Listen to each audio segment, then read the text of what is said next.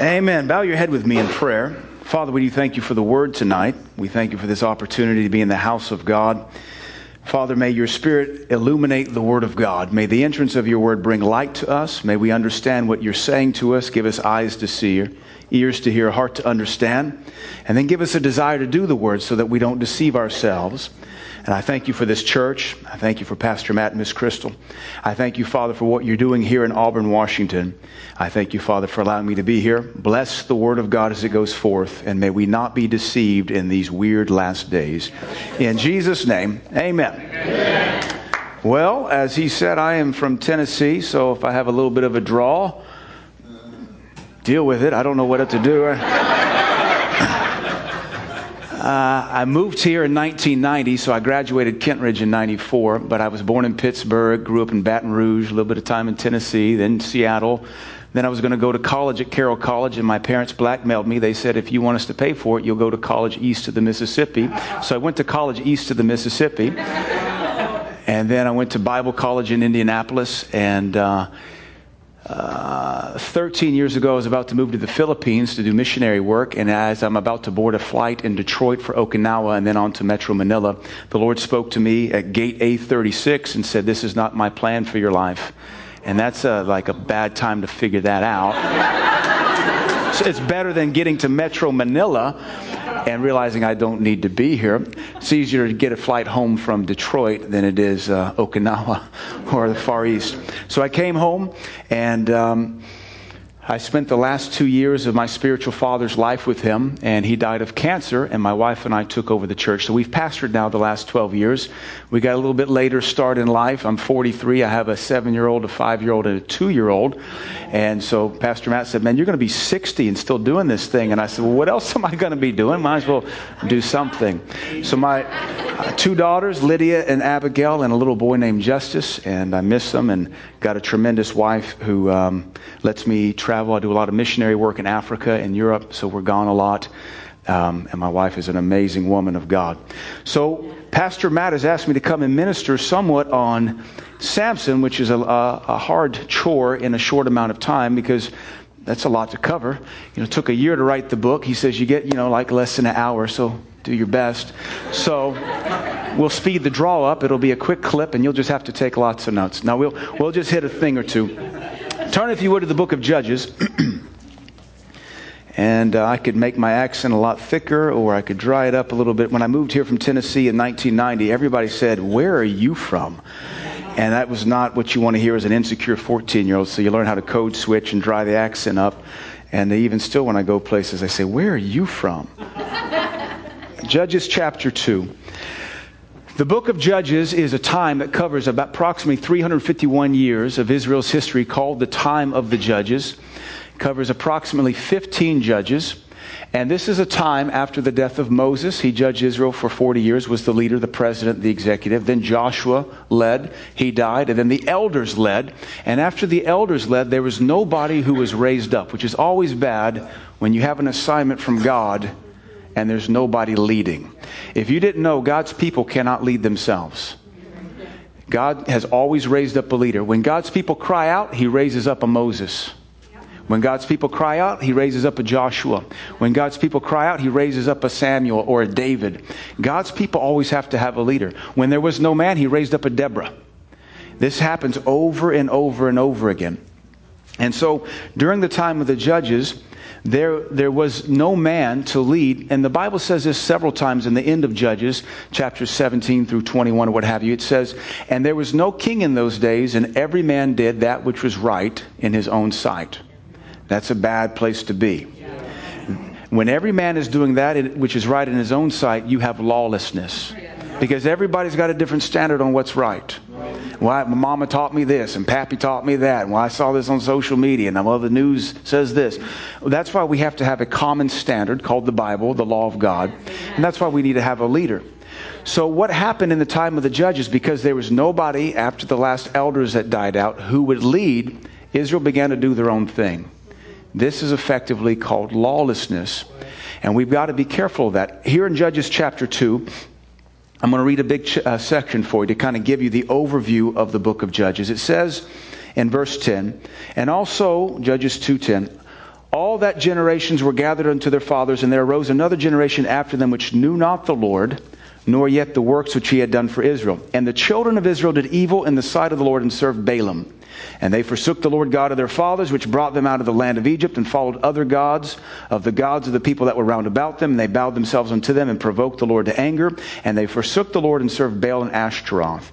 And the anger of the Lord was hot against Israel, and he delivered them into the hands of the spoilers that spoiled them. And he sold them into the hands of their enemies round about, so that they could not any longer stand before their enemies. Now remember, this is a time of lawlessness. And any time God's people get lawless, you get delivered into the hand of spoilers. Keeping the law of God is a good thing. We're not made righteous by the law of God, but without the law, we don't know what good and evil is. And there's a lot of teaching right now that says we don't have to keep any of the commandments of God, which is absolute lunacy. And there's also a common misunderstanding that we've been fully delivered from the law. We're not under the law to perfect righteousness in us. We are the righteousness of God in Christ Jesus. But under the Old Testament, there's only 613 commandments. Collectively, it's called the mitzvah. 613. If you study them, you'll find about 230 of them occur in the New Testament. But if you count all the commandments in the New Testament, we have 1,050. Now, when you eliminate the multiple ones that repeat over and over again, you get to whittle it down to 800. So under the New Testament, we have 800 commandments. The New Testament, 30% better. And if that's not bad enough, the New Testament commandments are more strict. The Old Testament says, thou shalt not commit murder. The New Testament says, if you hate your brother, you already are a murderer. The Old Testament says, thou shalt not commit adultery. Jesus said, if you look to lust, you're already an adulterer. So I don't know if we're really that delivered. If now God is looking at the heart. You go over to the Gospels, Matthew 5, 6, and 7, you have what's famously called the Sermon on the Mount. Longest recorded public sermon. Jesus taught longer in John 15, 16, and 17, 14, 15, and 16, but that was to his disciples in private. In Matthew 5, 6, and 7, the Sermon on the Mount, Jesus introduces 50 new commandments in that sermon alone. Just in trying to elaborate on 6 laws of the Old Testament, he produces 26 or 27 new commandments. And I'm just thinking, Lord, if you've come to deliver us from the law, just stop talking. Just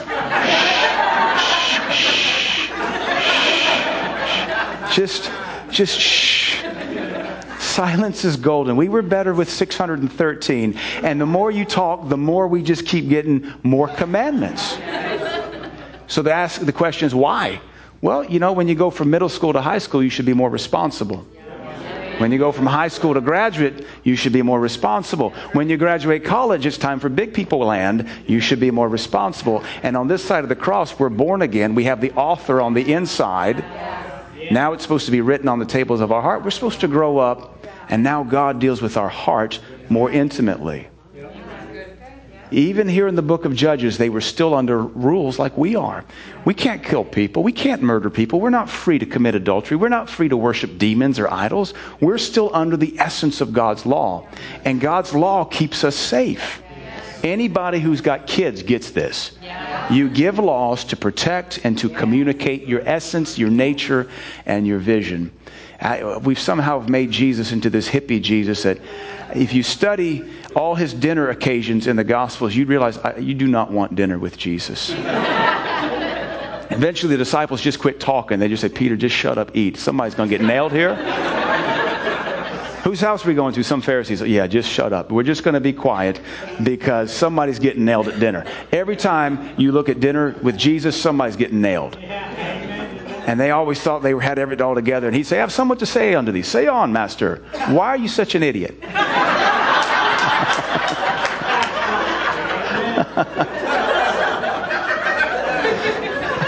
Last time Jesus was invited over to dinner. Back to Judges chapter 2.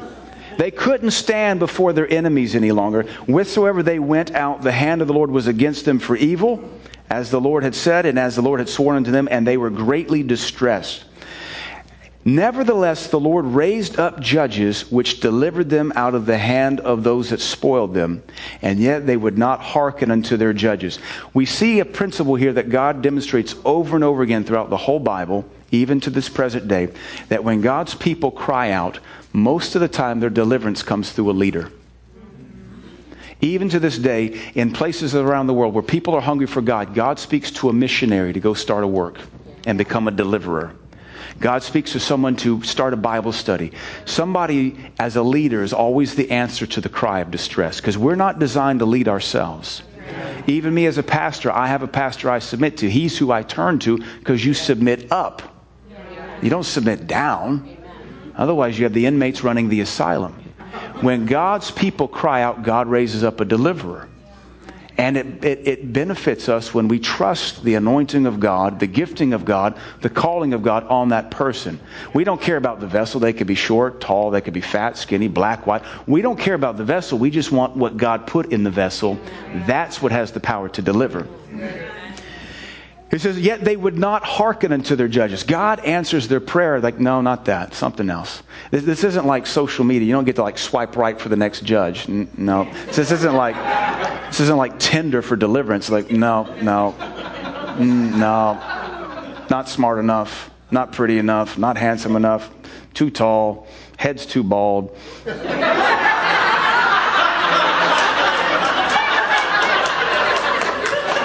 Don't like the Southern accent. Don't like the Yankee accent. Too white, too black, too Asian. It's not like that. You get what you get, and you don't throw a fit. It's just how it goes. When I was a young man, I was raised Southern Baptist, and I was crying out for more of God, and I needed a co-worker. I was praying for a Christian worker, and the Lord sent me this old guy. Now, I was 19. This guy was 30. I was like, this dude is so old. And his name's Tim. I'm still friends with him. He had a mullet and he kind of feathered top.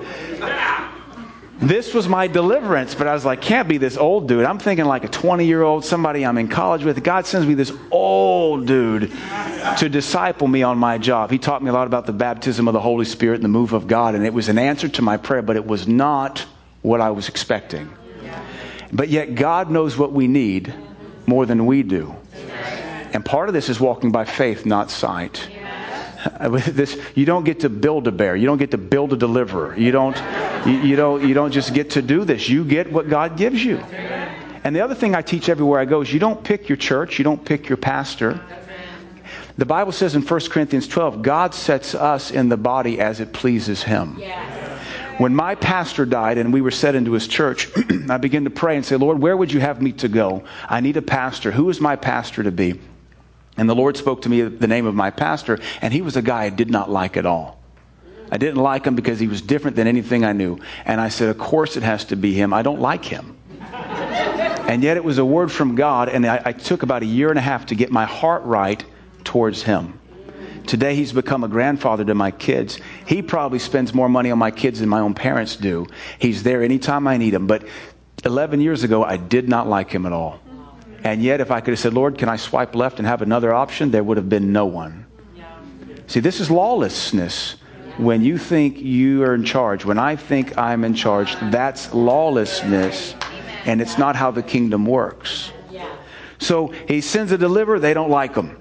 But they go a-whoring after other gods and bow themselves unto them. They turn quickly out of the way which their fathers walked in obeying the commandments of the Lord. But they did not so. And when the Lord raised them up judges, then the Lord was with the judge. That's the leader. And delivered them out of the hand of their enemies all the days of their life. They couldn't deliver themselves, but with the help of the leader, they could be delivered. And yet they did not appreciate their leader. For it repented the Lord because of their groanings by reason of them that oppressed them and vexed them. And it came to pass when the judge was dead, Dr. Barclay, that's my pastor, he says, as long as you preach, you'll build two armies. One that will follow you to heaven and one that wish you went there yesterday. That's how the kingdom works.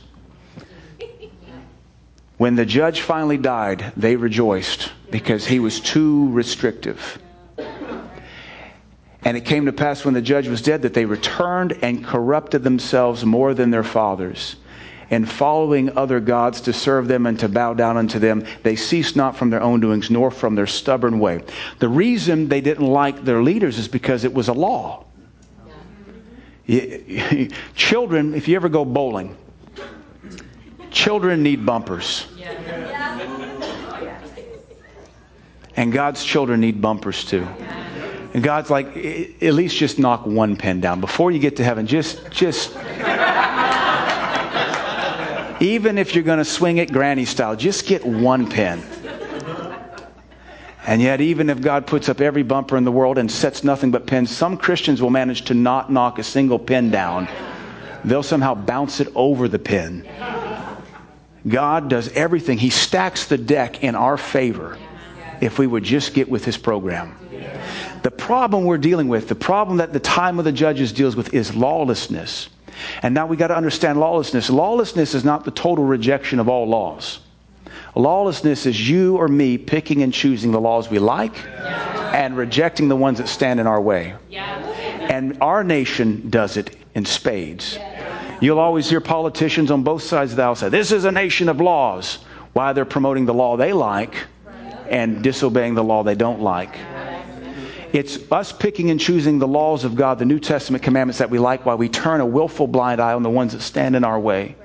That's the spirit of lawlessness. I grew up in Baton Rouge. I've been to Mardi Gras a couple times as a kid during the day. You don't go to Mardi Gras at night. That's lawlessness. But they forgot there's a law that says put your clothes on. They got folks, drunk Cajuns, hanging off of banisters, flashing everything, saying, throw me something, mister. And it's wild and debaucherous. They violate a lot of laws, but they don't violate all the laws.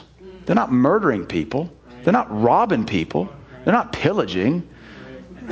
And they certainly don't want the police on horseback to start shooting people. That's not fair. So it is regulated lawlessness, all for the expression of sin and rebellion. That is the spirit of lawlessness. Now, what's critical about this is that Jesus Christ said in Matthew 24, He said, there's coming a time where offense will abound. These are the symptoms of the last days. We live in them, if you didn't know. Somebody had that Forrest Gump meme a couple years ago that said, I don't know, one day we woke up and everybody was offended. And everybody's just...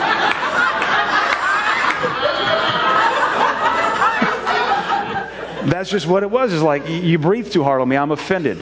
I'm unfriending you. I don't like your post, I'm unfriending you. And all of a sudden, social media went to middle school ethics all overnight. Jesus prophesied. He said there's coming a day right before the Antichrist takes the stage. Offense will abound and people will hate each other. Offense, then hatred, then betrayal. Then it goes on to say in verse 12, it says, and the love because lawlessness shall abound, the love of many shall wax cold. Now that word love is agapeo or agape. It's the kind of love God puts in Christians. So now we're addressing believers. Because lawlessness, now we're applying this to Christians.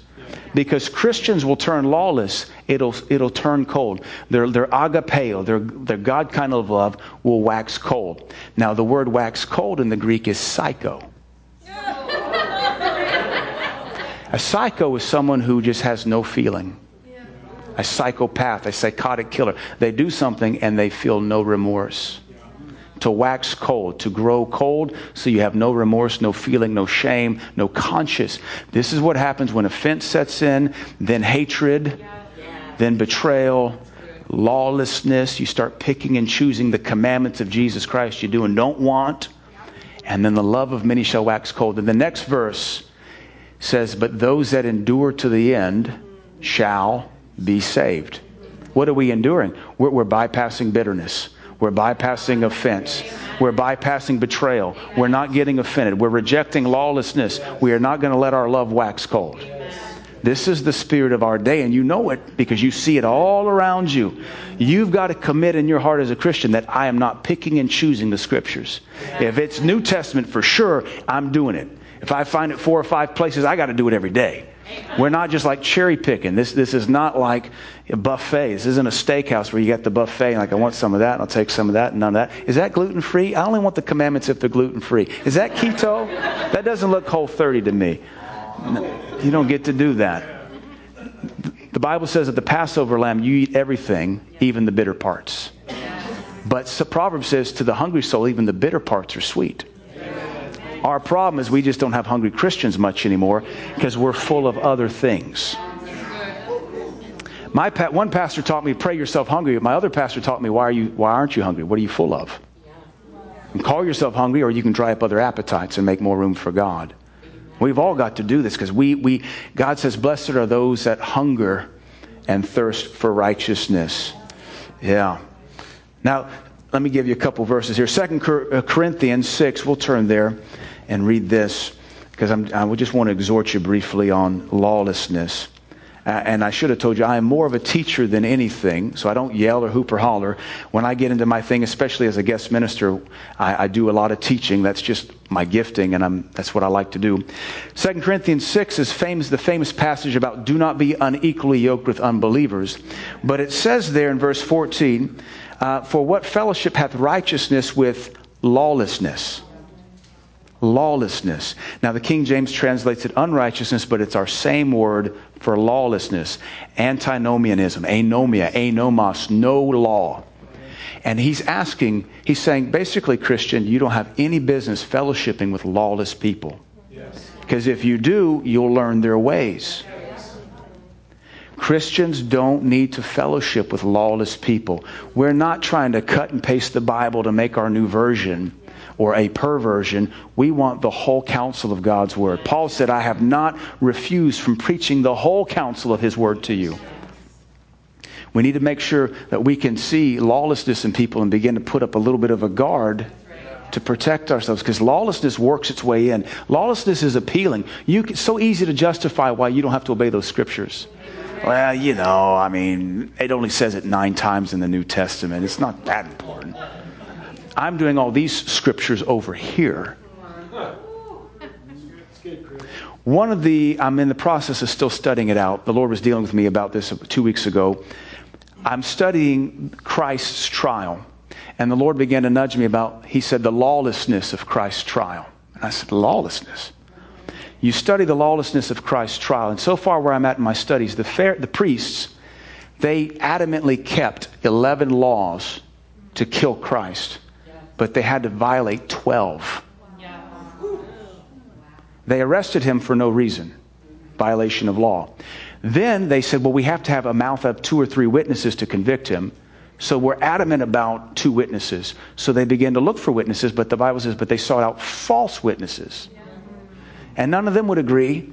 And so we're trying to keep 2 witnesses, but the Bible says don't bear false witness. Then when Jesus comes back and returns the money, they said, well, we can't put that back in the treasury. It's blood money. That's against the law. But you took it from the treasury to bribe a man, which violates the law, to betray the innocent blood, which violates another law. And you see the Pharisees and the scribes, masters of the law, weaving in and out of the scriptures to accomplish what they want. That's lawlessness. It's rebellion. It is the primary fruit of the spirit of Antichrist. There's this thing called a Satanic Bible. You don't go on Amazon and order one. Let me just tell you about it. It has 9 principles that they wrote to mirror the 10 Commandments. Principle number 1 is do what you want. That's lawlessness. We want to make sure that's so far from our attitude, that's so far from our families, that's so far from our Bible studies, our church. We want to make sure, Lord, whatever your word says, I want it, because the entrance of your word brings light. Your word is light. Your commandments are strength to me. Because if it's God commands it, you can do it. If it's a commandment, you're guaranteed to succeed, not fail. God doesn't give us laws or commandments just to watch us fall. That would be sick and twisted. He gives us a command. If you say, yes, Lord, I'll do it, you're guaranteed to succeed at it. Every law you step up to obey, every New Testament commandment, if you'll do it, you'll win. We're trying to win only obeying half of them. We're trying to win obeying the ones that are easy. We've got to make sure we take in the whole counsel of God's word.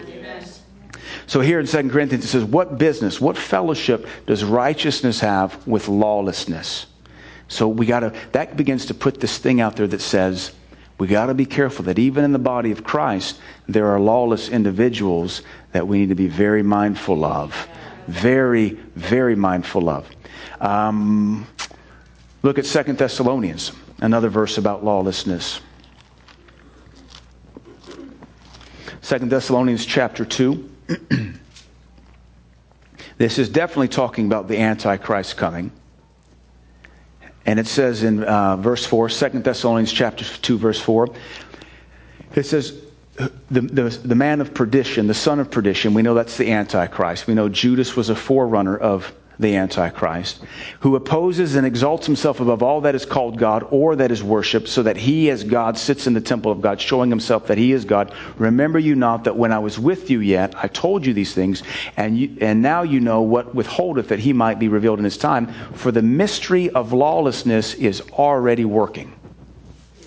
This is the scripture that shows us that the spirit of Antichrist is this demon that drives this attitude of lawlessness. If it was working 2,000 years ago when Paul wrote this to the Thessalonican church, how much has it matured in the hearts of man and in culture? The mystery, one translation, because it's the Greek word mysterion, the hidden agenda, the secret power of lawlessness is already working. There is a hidden agenda. There is a secret power to this thing, and it's already working in the hearts of men. And it's making us all just pick and choose what we do, whether it's in civil law, spiritual law, school law, church law, family law. We're just tossing things out if they stand in our way. And yet the law of God are bumpers to make sure we at least pick up the spare before we go home to heaven. Now, when you have the law of God written on your heart, you don't need the bumpers. They can go back down. You'll just throw a strike every time. But when you're a baby Christian or an immature one, those laws come up as bumpers and guardrails. Because God wants you to have fruit in heaven. God wants you to make heaven, and He wants you to have fruit when you get there. I tell the old folks, I'm a younger guy, and I've buried a lot of my older saints now. Our church is getting younger and younger. I told our old folks, I'm hard on you, because you're going to meet God soon, and I want to make sure you have something there.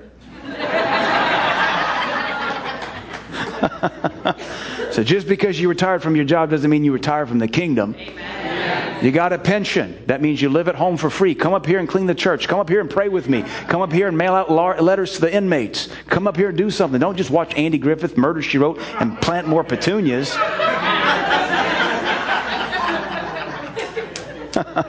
I need help. You don't get to retire. Our side of the country, all the Yankees come down. They're snowbirds. They come down in the winter and don't help the church in the south. They go back to the winter, this northern land in the summer. They don't help that church because they're just Winnebago. We call it Winnebago dreaming. You have 6 months here, 6 months there, 3 months here, 3 months there. Who are you helping? You don't need a 30-year vacation, sweetie. There's a kingdom to be built, and if you're 65 or so, I don't know if I'm talking to anybody. I'm talking about folks back home that irritate me. I'm just...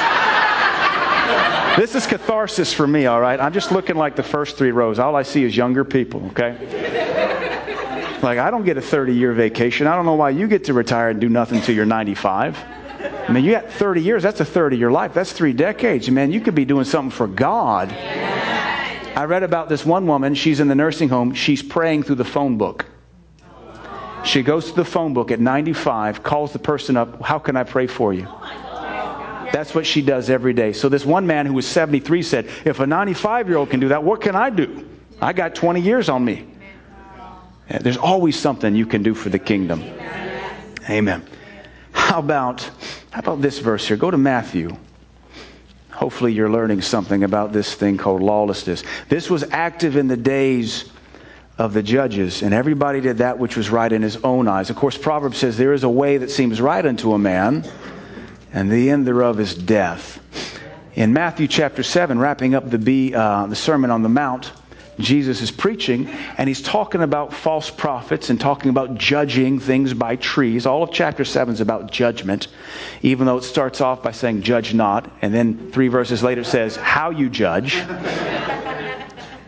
John 3:16 used to be the most famous verse in America. Now it's Matthew 7:1. Because as a pastor, I have to help people learn what sin is. So I tell the young lady, honey, fornication is sin. Now, if that's too big a word for you, that means you're sleeping with someone you're not married to. That's a violation of the Bible. You're not supposed to judge, Pastor. The Bible says that. That we just entered into lawlessness. Because I'm giving a scripture, she's ignoring it. She's wanting to trump me with the scripture.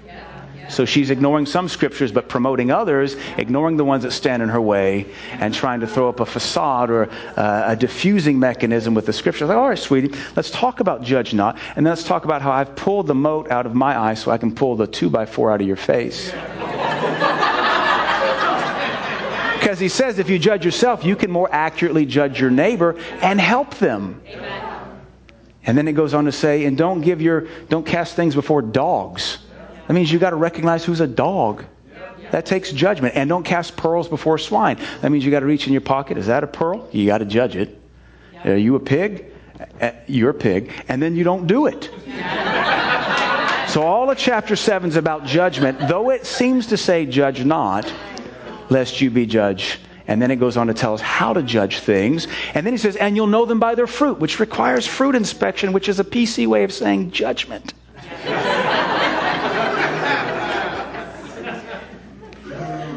But verse 21 says, not everyone that says unto me, Lord, Lord, shall enter into the kingdom of heaven, but he that does the will of my Father, all 1,050 wills revealed in the New Testament. Many will say to me in that day, Lord, Lord, have we not prophesied in thy name? Man, we are Pentecostal. Man, we are Holy Ghost, tongue-talking, holy rollers. We prophesy. We cast out devils. Wow!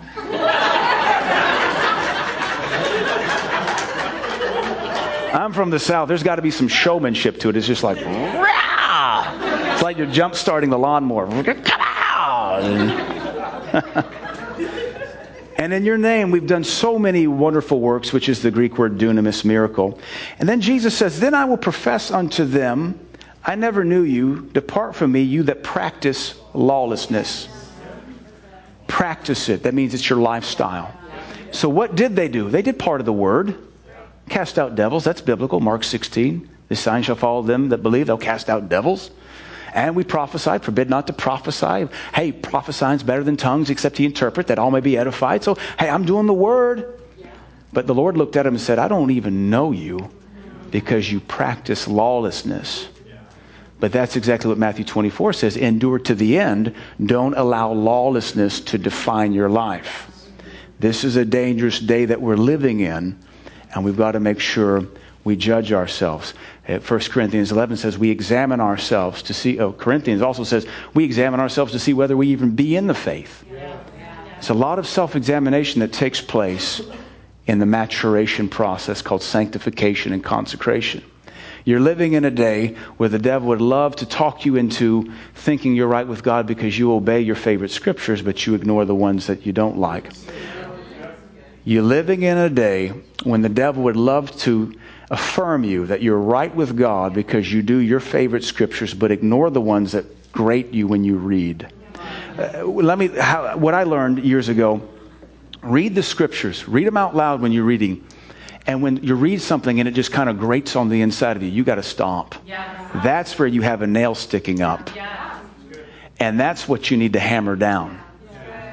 Years ago, the Lord had me reading through Proverbs. I would take one chapter of Proverbs and I'd read it 100 times a week. So Proverbs chapter 1, I'd read it every day, 5 or 6 times a day for 1 week. So by the end of that week, I'd read Proverbs chapter 1 40 or 50 times. You get to learn the Proverbs that way. It takes you 30 weeks to do it, 31 weeks, but you learn Proverbs. And I was actually reading Proverbs one day, and I'd read it a bunch of times. And the proverb that says, it says, deceitful bread is sweet, but in the end his mouth shall be filled with gravel. And the Lord said, that's you. You exaggerate too much. Thank God I was 25. That's a long time ago. It'd be bad if it was yesterday. And when he spoke that to me, I can tell you because this fits here. I remember in college telling folks I had summited Mount Rainier when all I'd ever done was ski on the base camp, Muir Snowfield. And I just exaggerated things, because they knew I was from Seattle and it was cool and I was an outdoorsy guy.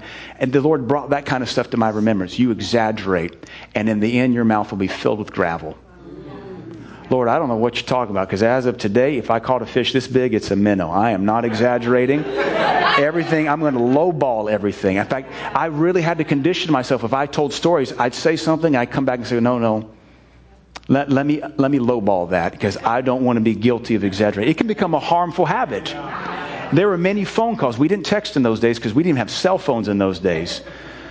I didn't have my first cell phone when I was 25, and texting wasn't invented for another 3 or 4 years after that. I had to make many phone calls and repent, say, I exaggerated, please forgive me. And I had to condition myself to get that hurtful habit out. But I was reading that proverb, and that lawlessness stuck up at me. It was like running your hand over a piece of furniture and something catches it. We too often just ignore that and go with the stuff we're doing right. We need to make sure we're on the lookout for where we're stepping around laws that we don't like, commandments, truths. Otherwise, it's going to hurt us. Now, one last verse. Turn with me to Timothy, 2 Timothy, as we get ready to wind up here. Hopefully, are you learning something tonight? Yes. Amen. We have a joke back east. The Yankees always say Southerners talk slow. We do have a draw. Most of it's because of the Scottish and the English accents. But anytime I preach up in the Yankee states, which is anything north of Kentucky, I say, I know we talk slow, but it's everybody in the South knows it's because Yankees listen slow. And that's always a good way to jab at them, because they're like, man, yeah, all right, fine. 2 Timothy. Is that what I want? 2 Timothy, maybe 1 Timothy.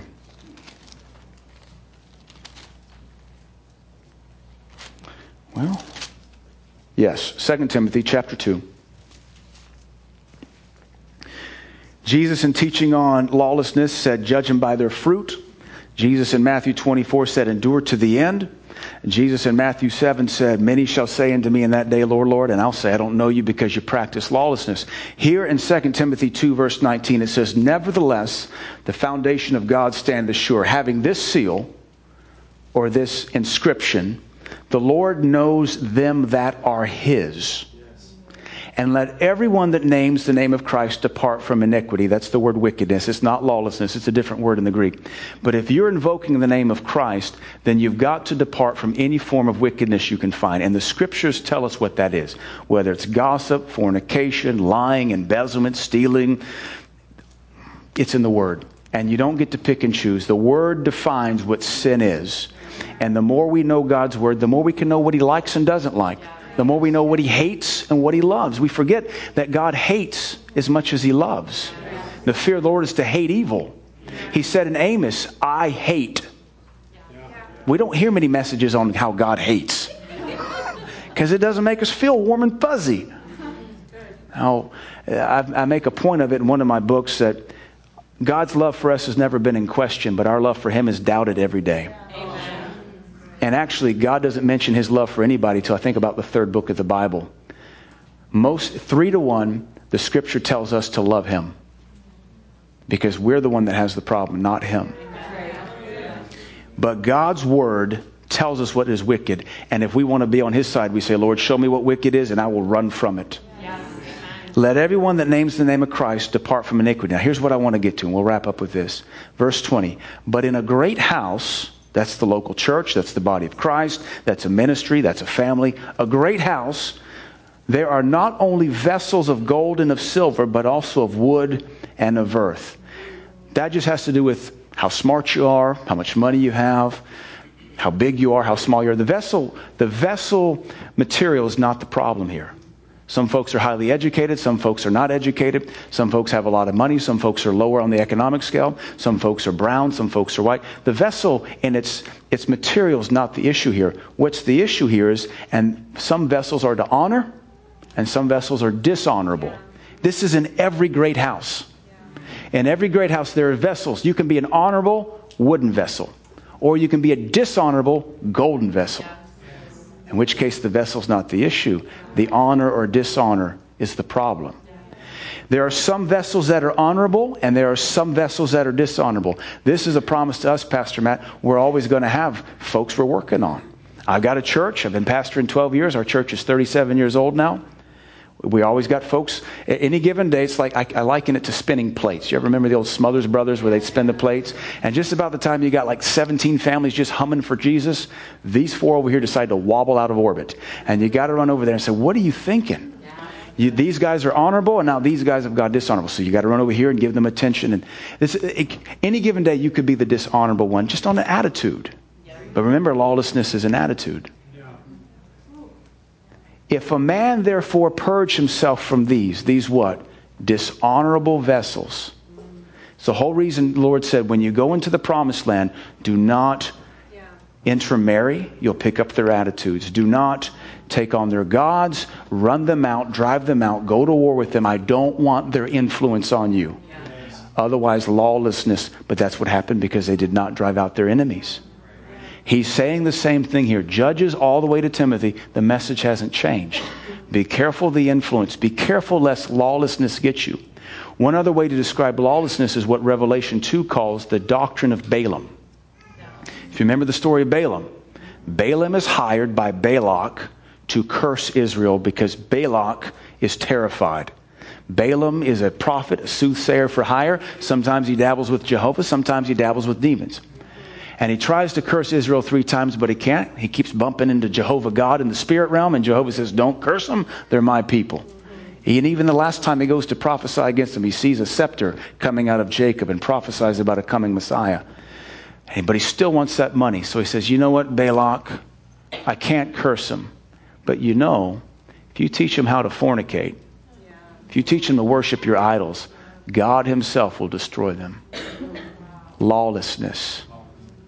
They can still worship at the tabernacle. They can still worship with the showbread. They can still worship. But you get them to compromise on these 2 little issues, God himself will destroy them. That's called the doctrine of Balaam. All these years later, it's in the Revelation chapter 2. Revelation chapter 2 is 1,400 years after Balaam and Balak. And God says, I hate this doctrine. And he rebuked the pastor of the church at Sardis and said, you have those there that hold the doctrine of Balaam, which I hate. He was nailing the pastor for tolerating the spirit of lawlessness in his church. If a man therefore purge himself from these, we would insert safely, dishonorable vessels, he or she shall be a vessel unto honor. Sanctified. Part of sanctification is watching who you run with. And good, set aside proper meat for the master's use, prepared unto every good work. In a great house, there's always opportunities to get into lawlessness, to take attitude, to drop the standard. But as Christians, our job is to not make the cross a limbo. How low can you go and God still show up? Back south, we're dealing with this. Churches are lowering the standard because it causes more people to come. Jesus said, narrow's the gate. Narrow's the gate. Strive to enter therein. He said in Luke, because many will seek and not. So apparently being a seeker is not what it takes to get in. He said, many shall seek. You strive. He says in Matthew's gospel, wide is the gate, and few be there that find it. So wide is the gate, few be they that find it. Luke's gospel says, at the gate, few be they that enter therein, though many seek to. So you go from a massive group, just a few find it. Then Luke's gospel says, with those that find it, just a very few enter in. So we go from a massive number down to a little to an even smaller number. The cross is not a limbo. How low can you go and still have the Holy Ghost? The cross is a standard we keep raising. Every time we study this word, the standard is raised. Every time we open the Bible, our eyes are illuminated. Things should get on our nerves more. Things should grate on us more. God's going to raise the standard. Just like my 2-year-old gets away with stuff, my 7-year-old will never get away with again. Because they're growing. To make the standard stay low is lawlessness. Now, we can't possibly know all 1,050 laws and fulfill them, but God matures us, and as we write them upon the tables of our heart, we mature, and we know by the essence on the inside of us. I don't need to do that. That's not God, and the Word shows us sometime later. We need to make sure we're striving to be people that obey the Word of God. When God gives us to deliver, it's to deliver us from lawlessness. And so there's an attitude in this earth, especially in our nation. Our nation is the most rebellious nation on the planet. I tell our church back home, our nation, our national DNA, in the American Revolution, we shook our fist across the pond at the Brits and said, who are you to tell me what to do? We were birthed in rebellion. There's a good rebellion, but we've never balanced that thing out. We're still looking at Jesus and say, by the way, who are you to tell me what to do? Oh, but you better bless me. Amen. We learn anything? Yes. You guys are real easy to preach to. You're a lot of fun. Let me pray for you. And I'll have you pray. I close out services back home with a kind of a call and response. Father, I pray for this awesome church, Faith and Victory Church. I thank you for Pastor Matt, Pastor Crystal. Bless them, Lord. And I thank you for the great work you're doing here. May this spirit of lawlessness be far from us. May this attitude of picking and choosing be far from us. May the Bible not be a buffet to us where we're picky and choosy. May we eat even the bitter things, knowing that the entrance of all your word brings light. Even the weird stuff in Leviticus and the hard stuff of Deuteronomy is enough to heal our bodies and set us free because it is your word. And I thank you for blessing this congregation and all the future plans you have for them. Be good to them, Lord, and strengthen them. Now pray this after me, church. Father, in Jesus' name, I trust you. I'm not ashamed of you. Forgive any lawlessness I have. Show me anything I can't see, and I'll repent of it. I want to do your word, and I want to glorify you. By your grace, I will endure to the end and see you face to face. In Jesus' name, amen. Pastor. Amen.